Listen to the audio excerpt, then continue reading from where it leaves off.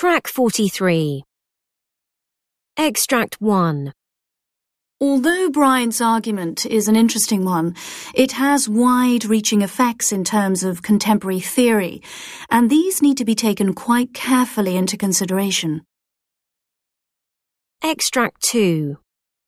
Parler's theory relating to social networks is an interesting one, and certainly a refreshing approach to this relatively new area. However, it has been met with scepticism by his peers. As we can see, both Bartlett and Previn have given scathing critiques, in particular addressing the various... Extract 3. Although his work states that lack of money is the only real reason for the downturn in high street profits, this ignores other possible factors which really need to be addressed. There is a mix of causes. Extract 4. We have to remember that Brudenell was writing this at a time when business was not as regulated as it is today. Extract 5. We have to remember that although Garrett's theory is useful, it very much comes from his socialist ideology and doesn't particularly consider benefits of free trade. Extract 6. Anderton based this argument on the research he conducted, which had a large sample and covered most demographic groups. In fact, it's the largest and most representative survey of its kind. Extract 7.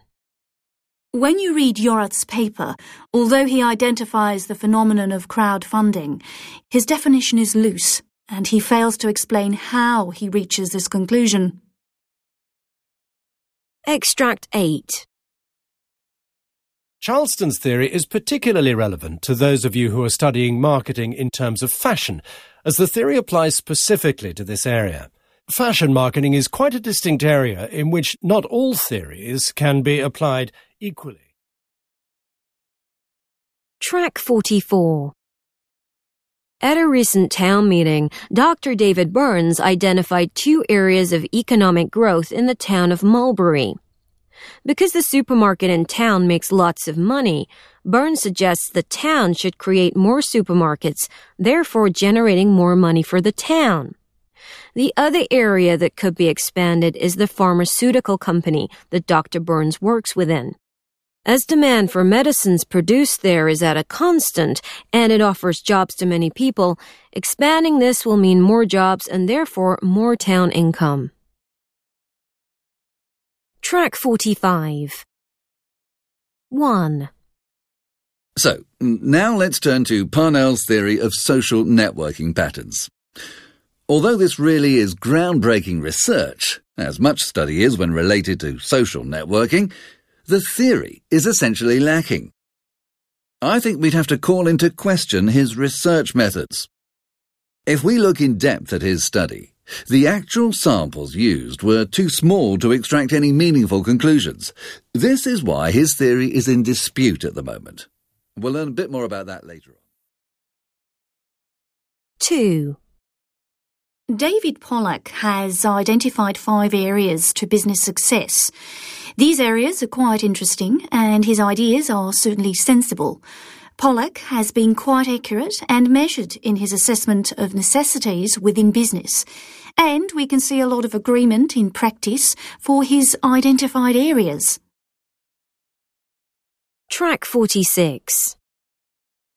This theory can go only so far in explaining the decisions of the Menzies Corporation, which lie at the heart of this case study.